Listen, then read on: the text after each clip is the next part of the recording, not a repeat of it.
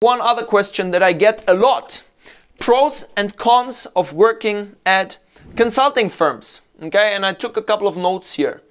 Now everybody knows the normal pros and cons, right? So let's not bore each other with that. You can read them up in every consulting blog and every website on the web. Let's cover a couple of the more unknown pros and cons, and let's also supplement them with my own experience. So what do I personally think?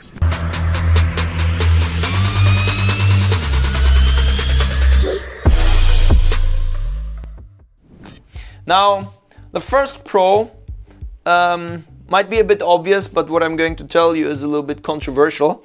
So the first pro is you work with brilliant people, okay?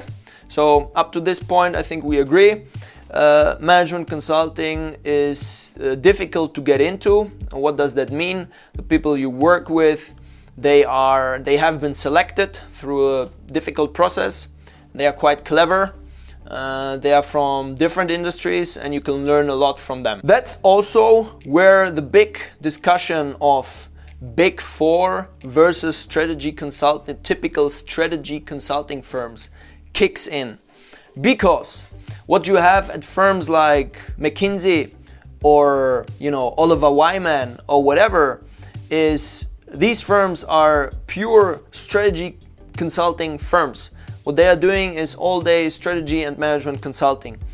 What you have at these Big Four consulting firms, like the consulting areas of PwC, KPMG, EY, is that, and Deloitte, these firms are doing so many different things, okay? And then their advisory sectors or their consulting sectors are usually a little bit easier to get into. What does that mean for you as someone working there? You will work with a lot of people who are extremely intelligent, but you will also have a couple of people who are not that brilliant. Whereas if you work at a highly coveted top tier strategy consulting firm, the chances that you meet someone stupid are extremely low, okay? And I'm saying that in a very, easygoing way. Of course, people are not stupid. They are just a little bit less intelligent, okay?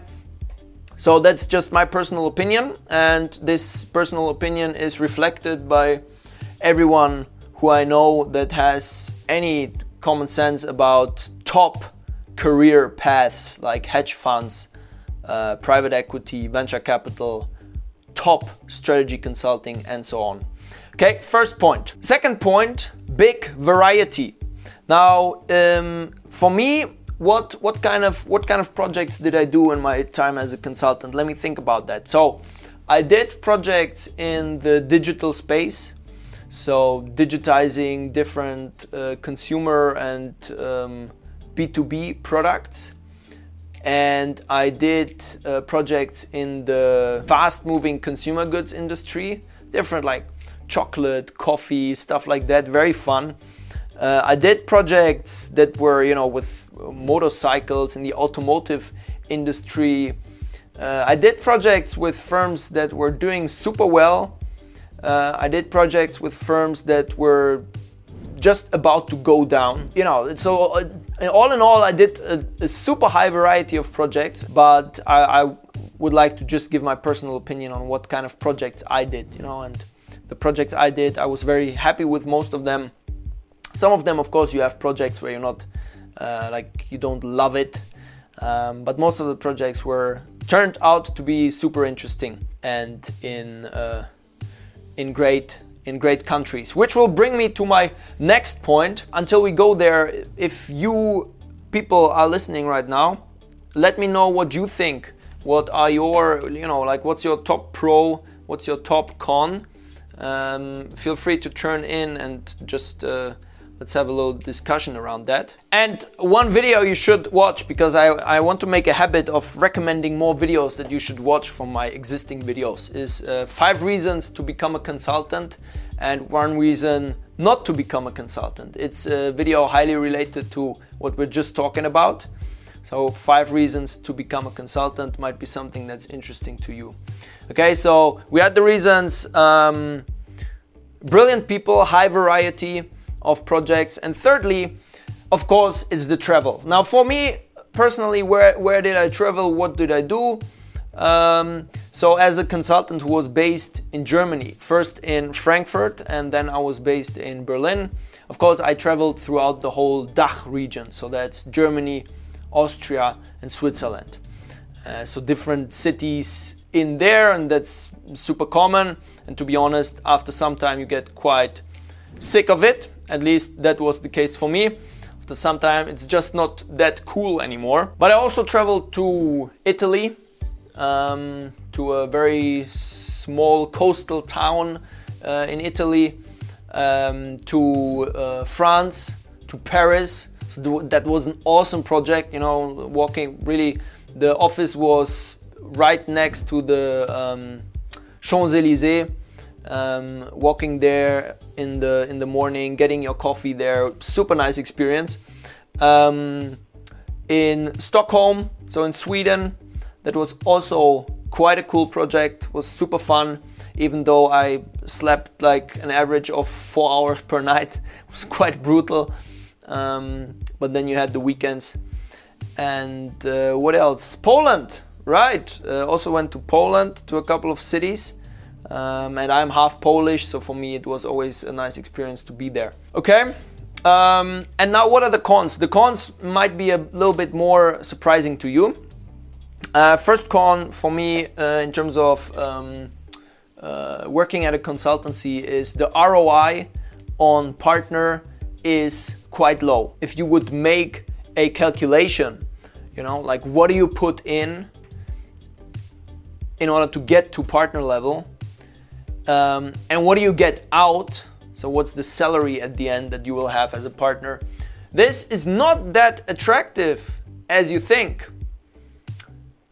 So David enjoys the education on the job. Yeah, guys, let me know what else you enjoy about the about the job. What do you think are the pros and cons about working at consulting? That's what we're discussing right now. And by the way, if you have more questions, just drop them. And after that, I will take a couple of more questions again. Okay, so the ROI on partner is not that good. I think I did a video on that. It's called like Partner at McKinsey, whatever, I don't know, but it's an interesting video where I talk more about the concept of return on investment when it comes to becoming partner at a top strategy consulting firm. And let me tell you, it's not that good. A couple of ideas what would be better. For example, if you work in private equity, already the ROI on partner is much higher. So that's why also, by the way, a lot of the consultants switch after 2 or 3 years. What's another con of working as a consultant? You don't execute. So you do all that stuff, but you just do the strategies. So you're drawing some fancy slides, you're having fancy Excel models, and you predict the future for the client. You make a sound recommendation about what they should do, but then you basically say, okay, that's it, you know, my job is done. Thank you and bye-bye. And that's for some people a bit frustrating. Yeah, so that's not good. You know, some people don't like it if they can't execute things. I have another interesting question. Let me get to the question in 1 second, okay?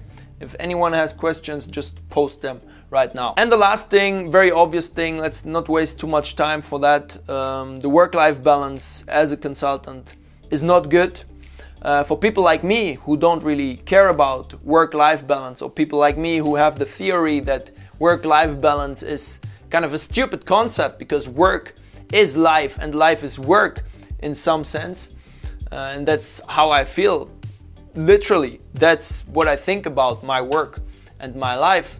The concept doesn't make sense, it's not really a con, but for some people they value having this distinct separation between work and life, and then consulting maybe is not the right thing for you, because it's very difficult to maintain a good work-life balance as a strategy consultant. Now again, take a look at the video 5 reasons to become a consultant plus 1 reason not to become one. This is a great video that is very related to what I just said and highlights a couple of other points. All right.